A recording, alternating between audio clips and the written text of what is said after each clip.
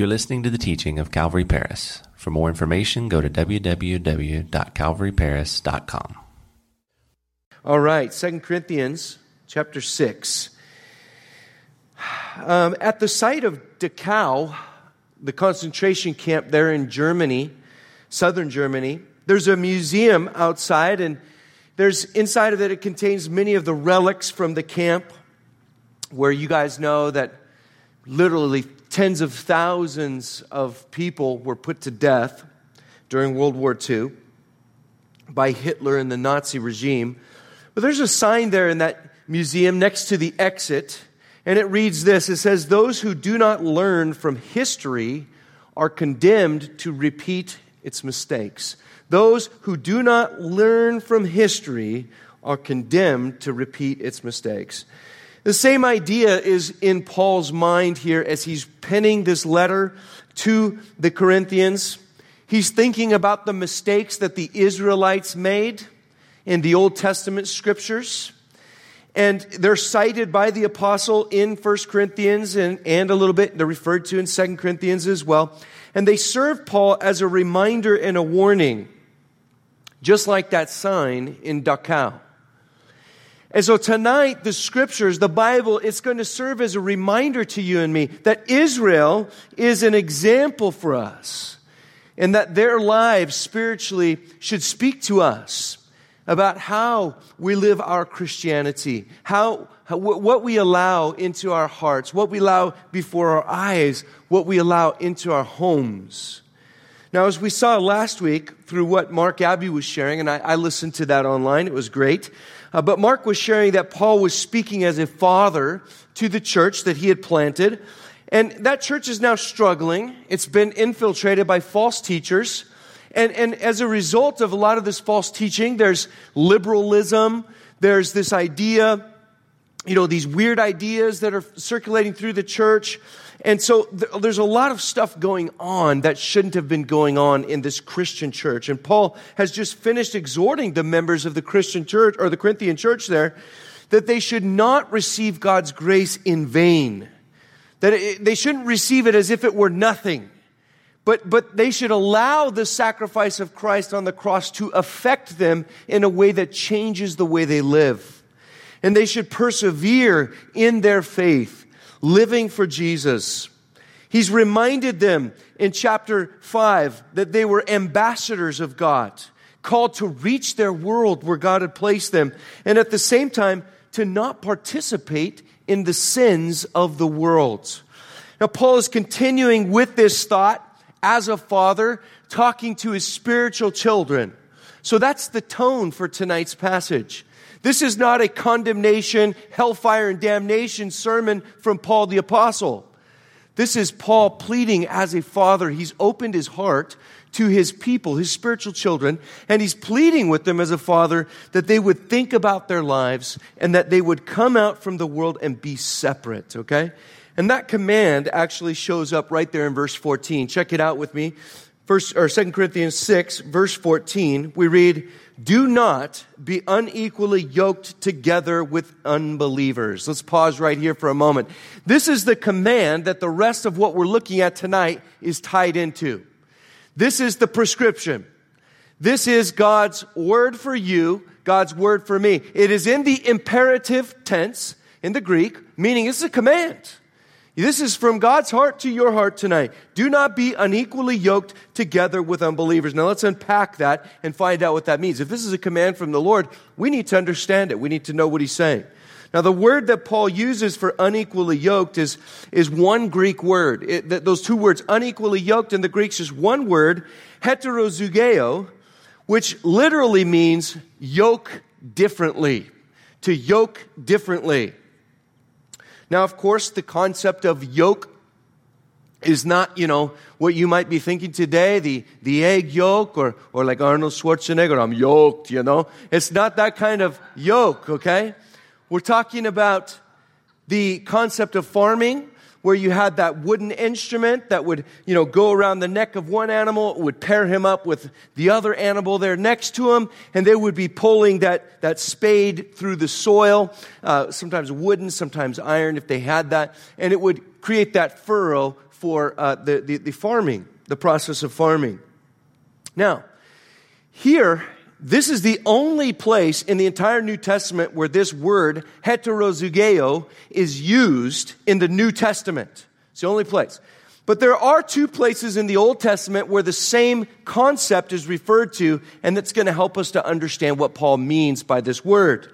So let me read these to you, and if you want to turn there, you can. One is in Leviticus chapter 19 and verse 19. If you want to flip back in your Bibles to Leviticus there. Genesis, Exodus, Leviticus, third book of the Bible, chapter 19 and verse 19. We find in the Greek Septuagint version of the Old Testament, the same Greek word is used in this verse. And it says this, it says, "You shall keep my statutes." God is speaking to the Israelites. And he says, "You shall not let your livestock breed with another kind. You shall not sow your field with mixed seed, nor shall a garment of mixed linen and wool come upon you." Now, the other place it's found in the Old Testament is Deuteronomy chapter 22 and verse 10. So flip over to Deuteronomy. So Leviticus, Numbers, Deuteronomy chapter 22 and verse 10, where we read, I'll give you 1 second to get there. 3 seconds. 3, 2, 1. All right.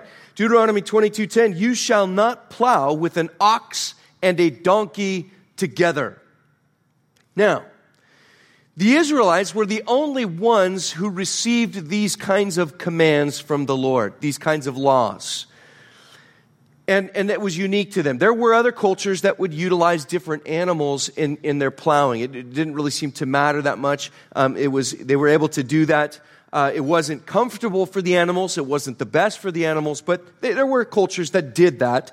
But here's the idea here. This idea of partnering with, a joining together with, that's what Paul is talking about. And there's these two different senses.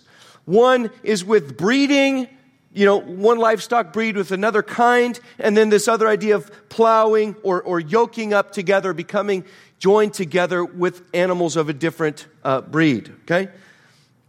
Now, these verses do seem kind of ridiculous to us in our modern day culture, right? We're looking at them going, what in the world? Most of us wear clothing that is mixed somehow. I'm so thankful for pants that stretch now, I used to have that problem where you'd squat down and be like, whoa, I'm so glad that doesn't happen anymore. They put a little bit of spandex in the pants. So nice, right? But these verses, and that's a good thing. Why is that? Because we're not Israelites. In the Old Testament culture, we are Christians living in the New Testament church. So let's remember that these laws in the Old Testament, especially these in Leviticus and Deuteronomy, these laws are about not mixing breeding, sowing seeds, and materials for clothing. They were specifically given to Israel in that context as a way to remind them they were called to be different from everyone around them. Now, people who don't understand the difference between the old covenant of Mosaic law and the new covenant of grace, there are people that don't understand that those ceremonial laws have been, done away with, and Christ fulfilled all the law for us. Now, there are people that don't get that the moral laws don't change, right? The moral principles of the Old Testament, you can find every single one of them in the New Testament. They're backed up, they're reinforced. Those don't go away. But the ceremonial laws have changed. Remember the vision that God gave Peter on the rooftop? All those unclean animals in the sheet. And he's like, "Rise, Peter, kill and eat."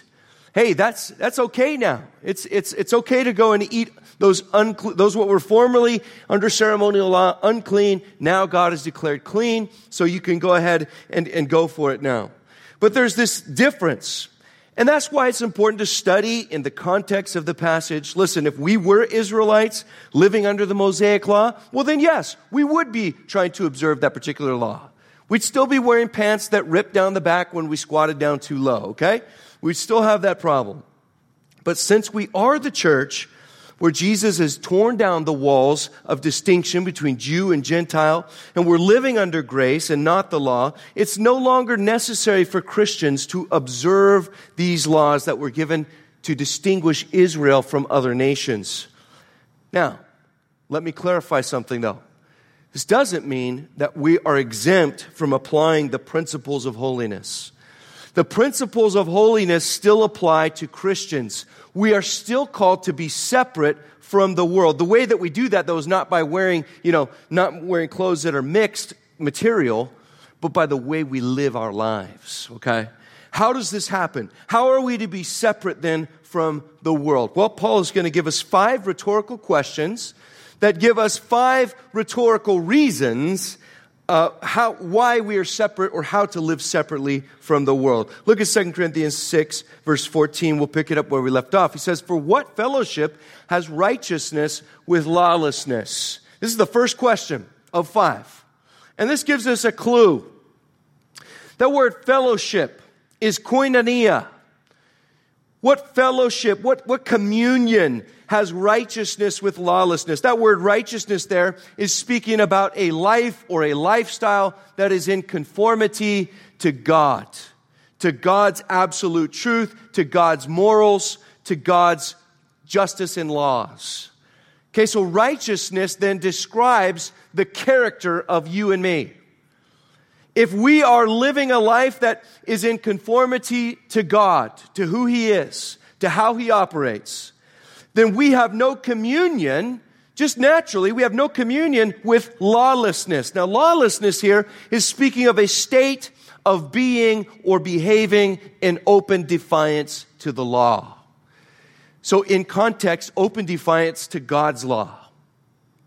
We don't have communion with somebody that is going to live their life in such a way that they openly defy God's moral principles. Okay?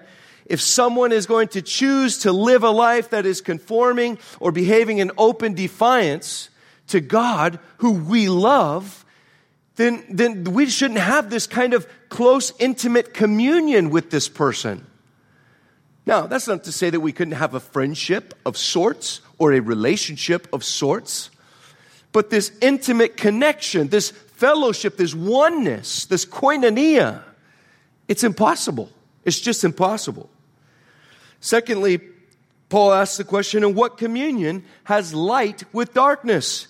Light and darkness are opposites. Light is open. It's transparent. It's good. It warms the things around it. Darkness, on the other hand, is hidden. It's dangerous. It's cold. And it is bad. What communion do they have together, Paul is asking? That's the point. They don't share anything in common. Okay? Verse 15, he asks, what accord has Christ with Belial? In other words, what harmony? That word accord means harmony or agreement. What harmony is there between the character and actions of Jesus Christ and Satan Belial?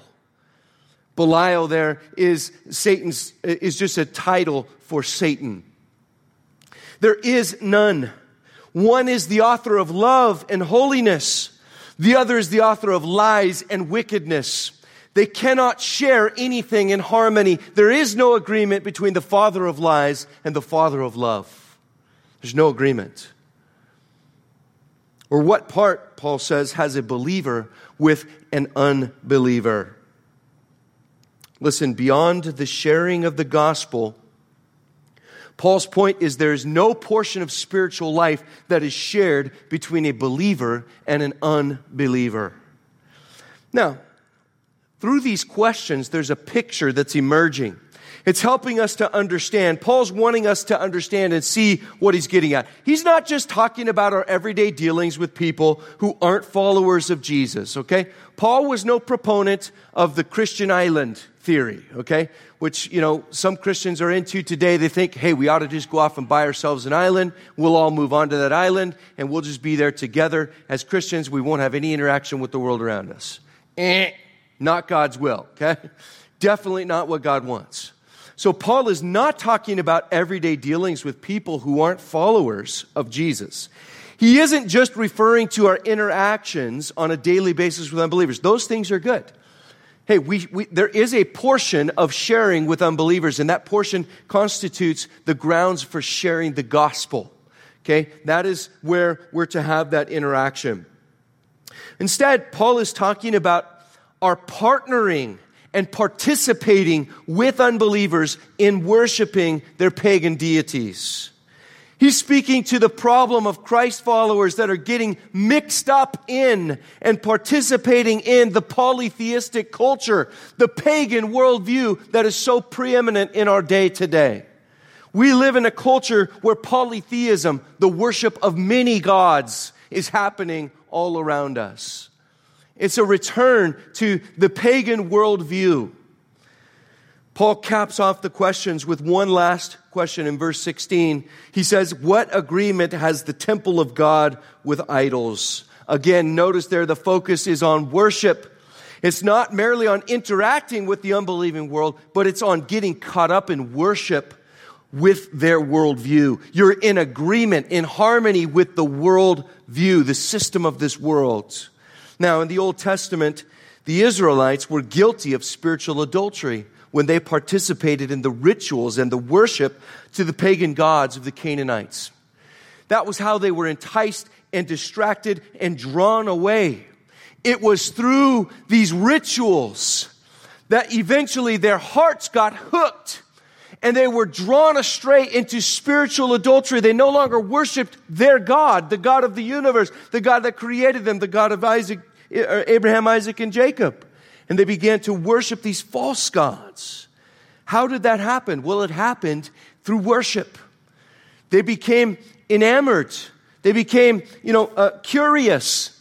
And so they attended these rituals, or they were enticed into attending these rituals, and then they were drawn astray. So that's what Paul is talking about here. Paul is warning the church, even commanding the church today about the same kind of spiritual adultery that would have us as Christians buying in to the philosophies and to the worldview of the ungodly culture that is around us. So we need to heed the word of God tonight. What are some of the deities that are being worshiped in our culture today? What are some of these things that are enticing us as Christians to come and to be partakers and participators and partners with them in their ideologies, in their deities? Well, there's the deity of the sexual revolution in full swing today in our day and age. This idea that homosexuality is okay, that homosexual marriage is actually something that God recognizes. This idea of transgenderism as well. It's gone way beyond homosexuality now. We're in the transgenderism phase of the sexual revolution, where you are whatever you feel like you are. Gender's not tied to biology anymore. It's tied to your feelings. Whatever you think that you feel like that day is what you are. And so we're tempted, or we're being enticed, and more likely we're being pressured and pushed by the world today to conform to their deity of the sexual revolution. And all of that is to lower the moral standards so that more immorality can be esparced and spread throughout society and break down the family even more, because once the family's destroyed, the nation is destroyed. And so that's what we're being enticed into worship. And there's a lot of pressure today. A lot of pressure.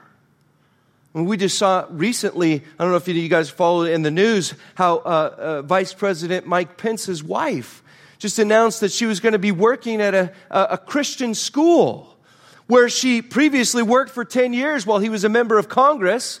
And she was going to be a part-time art teacher at this Christian school. And the media has vilified her because this Christian school holds to, would you believe it, biblical principles and biblical worldview about the issue of homosexuality and transgender. And so for that, they have shamed her and shamed Vice President Mike Pence. And there's this vilification of anybody that would take a stand for what the Bible teaches us about God's sexual morals and his principles about that. That's just one example, though. There's also the deity of abortion and abortion on demand. I just recently read in the news that many of the public universities throughout the United States of America are now installing these on-demand contraceptives, the day or the morning after pill, being put in vending machines in college campuses throughout the United States. Because as soon as one of them does it, well, they've got an edge on the others, and they feel a competition and a pressure to, hey, keep up with the times. And so now there's this ability to buy a pill from a vending machine, of all things, that can end a human life. This deity of abortion on demand in our culture. In 2016, 320,000 plus babies were murdered in the United States through abortion. Planned Parenthood loves to pretend that they offer women's health care, saying that abortion is only 3% of what they actually provide as services. But what they're not telling you is that 3% is buried in a mountain of data of every single service they provide to a woman when she walks into one of their clinics. And so, yeah, of course it's going to seem like a minuscule part. But trust me, the moment that you or I or anybody else tries to take away the practice of abortion, they will go ballistic, because that is what they are all about. That is the God that is being worshiped in our day and age. There's also the God of evolutionism, the God of humanism, the God of secularism. These things kind of come rolled into one package often, it seems. Where if you get on the wrong side of evolution, man, you're just a quack. You're just a dummy. You're just a lunatic. How could you not believe in natural processes and all of those things that are being taught in the schools today? There's also the idea of that there are no moral absolute truths, or otherwise known as relativism or antinomianism. We're studying a lot of these things in our ethics class here at Calvary Chapel on Sunday afternoons. This idea that love is the only law, that love is in seeking the greatest good for the greatest number of people. That's my religion, man. That's what I'm following. And it's deceptive because it's sucking and enticing a lot of Christians into that belief system. That, yeah, you know what? God is love. He's all about love. So we should be loving people, even if that means that we tolerate sin. Even if that means that we just, accept whatever in the name of love. There are Christians today selling out in the name of love and tolerance. They're selling out our precious Lord Jesus Christ and His death on the cross and what it means to all believers. Selling themselves short of God's command to come out from the world and to be separate. What about entertainment? Dare I even bring this up? Because honestly, this is where we probably fail the most as Christians. This is probably where we have compromised to the greatest degree. This is probably what has caused us to be most identified with the world and their ideologies and their causes today, is that we open up our minds and our hearts and our homes to entertainment, the God of entertainment, the vehicle through which the doctrines and theology of the world are delivered into our very homes. You see, when we watch a movie or a TV series, hey, we're thinking, I'm just being entertained. I'm just kicking off the shoes and relaxing. This is just my way of unwinding. And there are ways that you can do that are perfectly fine. Don't get me wrong. But we think, oh, I'm just being entertained. But listen, the reality is that we are being educated. We are being educated in the doctrine and the philosophies and the system of the world.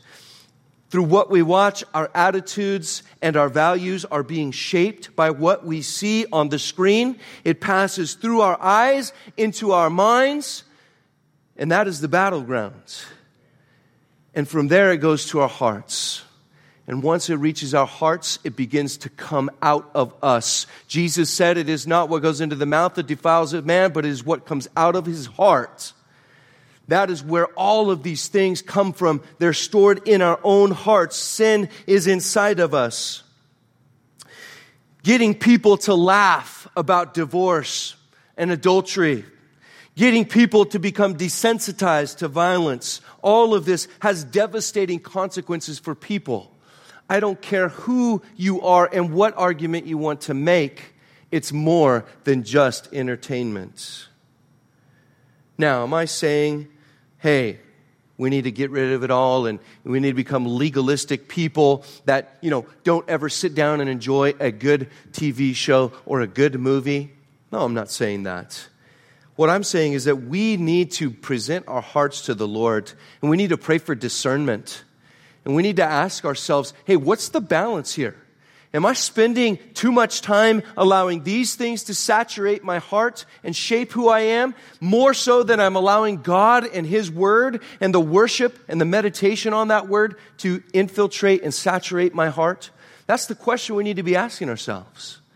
Because listen, if there's an imbalance there, make no mistake, what you put in will come out. What you feed is going to grow strong. You feed your flesh, you saturate yourself in violent video games and entertainment, and then you think somehow that you're not being influenced by it all. Well, guess what? The father of lies has got you hook, line, and sinker. The father of lies has got you bought into that deceitfulness of sin, and the deceitfulness of sin always takes us further than we want to go, makes us pay more than we want to pay, and keeps us longer than we want to stay. It's just the truth, guys. What about drugs and alcohol? These things are substances that will seek to control our minds and to open us up to influences that are not of God. They are not of God. Now, I understand that the Bible does not teach that it is a sin to partake of alcohol, but the sin of drunkenness comes from partaking of alcohol. So we need to be real careful. We need to be very careful because alcohol, as well as drugs, they will seek to control your mind. They will seek to open you up to influences and to things that are not of the Lord. For the first time, the CDC reported that in 2016, there were more deaths in the United States of America from opioid overdose than there were from car accidents. It's the first time in our history as a nation. The opioid epidemic is spread and it is going crazy right now. Marijuana is quickly being legalized all over the place. And don't get me wrong, again, I believe that there is a godly way to use things like marijuana for medicinal purposes that a doctor is giving you. But that's not human nature, is it? Human nature is to take that and to abuse it. There's a way to abuse that and use it in an ungodly way for which God never intended it to be used. And that's where it's wrong, guys. Just because it's legal doesn't mean it's edifying and upbuilding and lawful for you and me. Yet there are Christians who are just waiting for the day, man, when here in Texas, man, it gets legalized. Because they're just waiting for that opportunity to legally smoke it out, man, and open themselves up to the influences that that's going to do in their minds. And I think it's dangerous.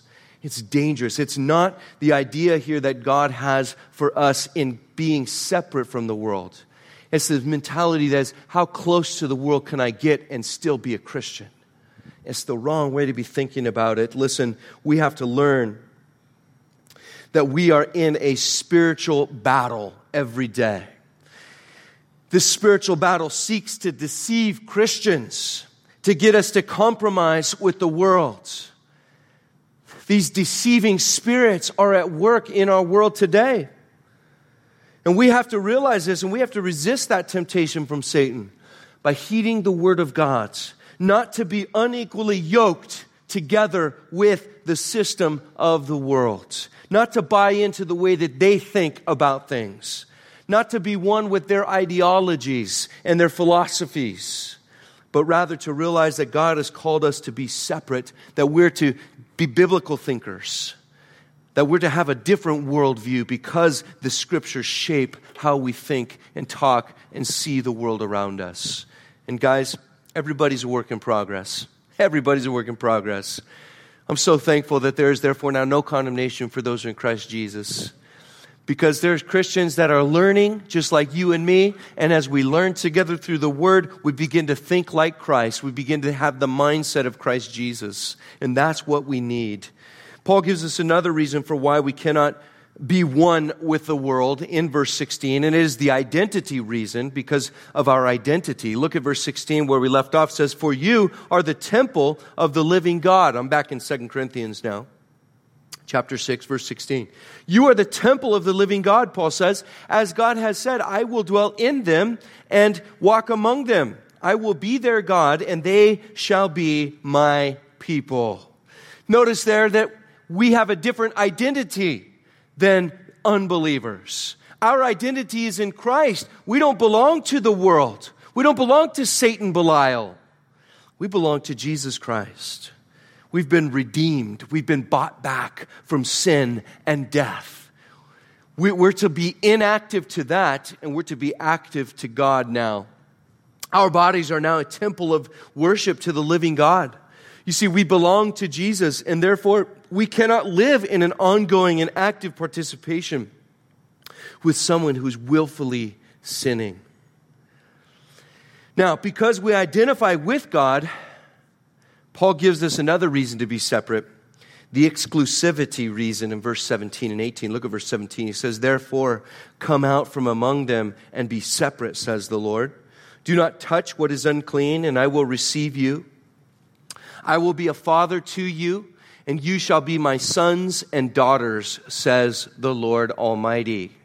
Now, those are quotations, loose quotations, I might add, from the Old Testament. They're from several different passages, a couple in Leviticus, another one in Isaiah. But by reason of the fact that our identity has been completely changed now, and we're now part of God's family, guess what? We have no business associating with the world's system of worship. These verses, they remind us of the great privilege that we have. The great privilege that we have that we're now part of God's family. That we have no business now associating with other families because we've been called out of those families. We're now a part of God's families. We're now a son or a daughter of the Lord God Almighty. And that is a special thing. That is a very, very special thing. And so Paul is pointing that out. He's calling us to remember the privilege that we have to be called sons and daughters. But guess what? That is a privilege. Is a privilege. And we need to remember that. And we need to come out from the world and be separate. And then he gives us an application of the command as we wrap this up. And this is chapter 7, verse 1, last verse tonight. It says, "Therefore, having these promises, beloved, let us cleanse ourselves from all filthiness of the flesh and spirit, perfecting holiness in the fear of God." Let me read that one more time. Such a great verse. Such a good verse. Just as we read it, just think about what this is saying and meditate on this for a moment. He says, therefore, hey, since all of that's true, he says, therefore, having these promises, beloved, let us cleanse ourselves from all filthiness of the flesh and spirit, perfecting holiness in the fear of God. What great verse. What a great reminder and exhortation right there. You know, I love how the Word of God works. You see, the Word of God gives us promises.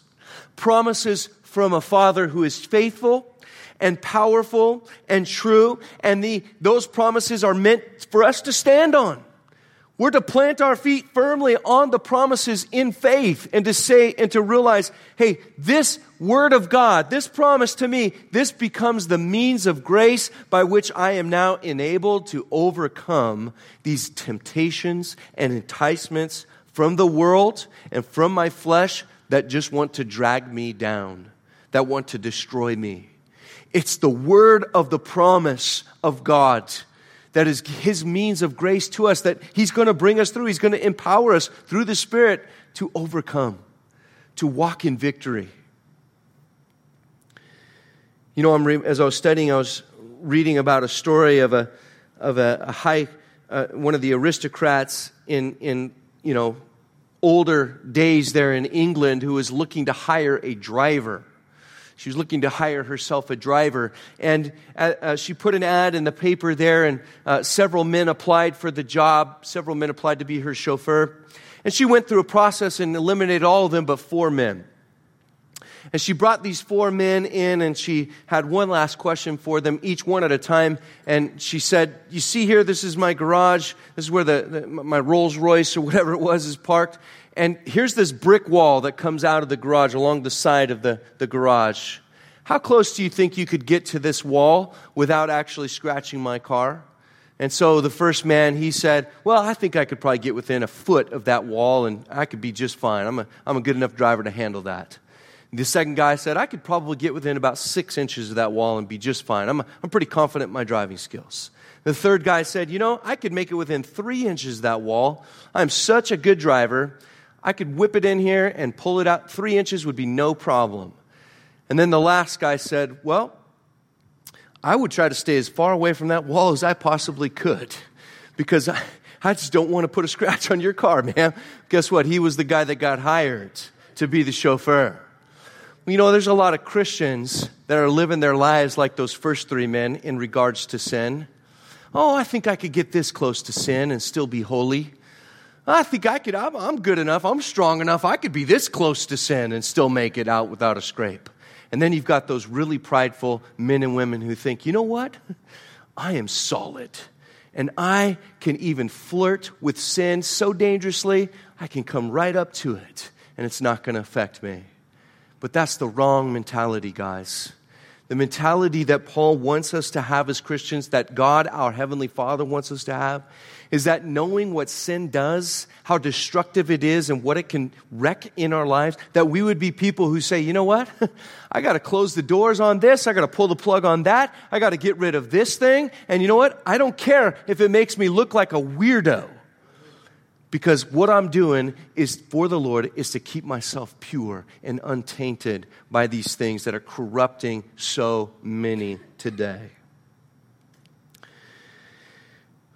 Notice there, though, how these concepts tie into this Old Testament picture of Israel. Again, I want to read to you guys a couple of verses. You don't have to turn to these ones, but I just want to show you how these tie in to the nation of Israel. Paul just sees them while he's giving us these verses, and he actually quotes a little bit there from these verses in Leviticus chapter 20 and verse 23. He said this, or God is saying this to his people. He says, you shall not walk in the statutes of the nation which I am casting out before you, for they commit all these things, and therefore I abhor them. You see, the culture of the world, the philosophy of the world is something that God hates. He abhors it. He's not okay with it. He's not just going, yeah, that's something you should cozy up to and be all right with. I actually hate that. It's an abomination in my sight. And the fact that you're making yourself friends with it says more about you and your relationship with me than you know. Also, Leviticus chapter 20 and verse 26, God says, and you shall be holy to me. For I, the Lord, am holy and have separated you from the peoples, that you should be mine. Do you hear the Father's heart? He has a Father's heart, a pure Father's heart for you and me. Just like I don't let my kids go home with just anybody. Just like I don't let my kids do just whatever they want. Because as a father, I love them and I care for them and I want to know who they're going to be with. Hey, I guard them, I shelter them, I protect them. That's our heart of our Father for us. God gave the Israelites His law as a means of maintaining a relationship with them. It was all through love. And it was through keeping His laws and statutes that they would find themselves being blessed and having fellowship with the Lord. When they broke those laws, hey, God gave them the sacrificial system that was provided for them as a way of dealing with their sin and restoring them to right fellowship with the Lord. Listen, today, we're no longer under the law. We've been given a covenant of grace now through faith in Christ Jesus. He is our sacrifice. The Bible says once and for all for sin. And we place our trust in Him. We put our trust and faith in Him, and God puts His righteousness to our spiritual account. He forgives us, He justifies us, He cleanses us, and He gives us a new life in Christ. A new life that's available every day and all throughout every moment of that day. It's a beautiful thing to be a part of the family of God. But But listen, the journey doesn't end there, church. There's always more territory to conquer for the Lord, isn't there? Just when we think we're getting comfortable, just when we're thinking we got Christianity figured out, hey, God has a new challenge for us. God has a new area of our flesh that He wants us to grow in and to be victorious over. Notice there in chapter 7, verse 1, there is something mentioned there that you and I must do. Notice what it says there. It says that we are to cleanse ourselves. It says, let us cleanse ourselves from all the filthiness, all filthiness of the flesh and spirit, perfecting holiness in the fear of God. What is he talking about here? Well, it's the same concept that Paul talks about in his letter to the Philippians. When he says to them in Philippians 2, verse 13, he says, he says, now you work out your salvation with fear and trembling. So there's this idea that you have things to work out. In fear and trembling, you're to work out your Christian walk, figure it out. And then he says in verse 13, he says, for it is God who works in you, both to will, that's your attitude, and to act, that's your ability, and to act in order to fulfill His good purpose in our lives. So there's these two elements at work where it's you and me, we're working it out with fear and trembling. We're to do our best. And how do we do that? Well, that's surrender. We surrender to the Holy Spirit. That's how we are going to cleanse us. I can't cleanse myself from sin. That's the blood of Jesus. But by surrendering to the Spirit of God, He cleanses us. And so this is speaking directly of our relationship to the Holy Spirit. We have to surrender our hearts and lives to the Holy Spirit. And then we have to cleanse ourselves from all filthiness. This speaks of us actually getting involved in and doing something. So Christianity, guys, is not just you and me sitting back and going, all right, God, take care of this problem for me. Okay, Lord, I'm still waiting. God, why am I still sinning? Why am I still having struggles in this area of my life? Well, He's going, hey, man, cleanse your life. Purge. Get rid of. Cut off. Do something about it. Jesus told His disciples, He said, if your right eye causes you to sin, pluck it out. If your right hand causes you to sin, cut it off. Quit playing around with the sources of sin and get radical about them. So that's what we're to do. We surrender to the Holy Spirit, and when He is grieved, man, we cut that off. We shut it off. We turn away. We do something else. We allow the Spirit to lead us in this world. He gives us discernment. He gives us the discernment that we need. I'm going to close with this tonight. The great missionary David Brainerd, who spent his short life, he died at the age of 30, but he was a missionary to the American Indians in the New England area there. And he wrote in his journal these words. He said this. He said, I never got away from Jesus and Him crucified. He's talking about his ministry to the American Indians. That was what he did. He spoke about Jesus Christ and Him crucified. That was his focus. And he says, when my people were gripped by this great evangelical doctrine of Christ and Him crucified, I had no need to give them instructions about morality.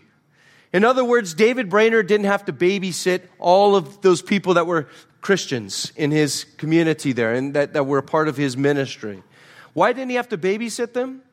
Because he says, I find that they begin to put on the garments of holiness and their common life begins to be sanctified, even in the small matters, when they possess and understand the doctrine of Christ and Him crucified. You see, when we understand what Jesus Christ has done for us on the cross, it makes sin detestable to us. It makes the ways of this world, the systems of this world, the philosophy of this world detestable, and all we care about is Him. All we care about is His love and what He's done for us. And as we focus on that, what Brainerd is telling us is that when we focus on Christ and Him crucified, when we realize who He is and what He's done for us, it tends to have a purifying effect on our lives, not only in salvation, but in holiness as well, in the way that we live. So church, I pray that tonight you see that as you begin to focus on Jesus Christ and what he has done for you, that would free you up from this idea of dabbling with sin and getting as close to it as we can. And we would just go, wow, Lord, I don't want anything to do with that. In fact, I want to be inactive to sin, and I want to present myself to you every day. Say, Jesus, how do you want to use my life? Well, how can I worship you today? That's the mindset of someone who's been touched by God's grace. Let's pray.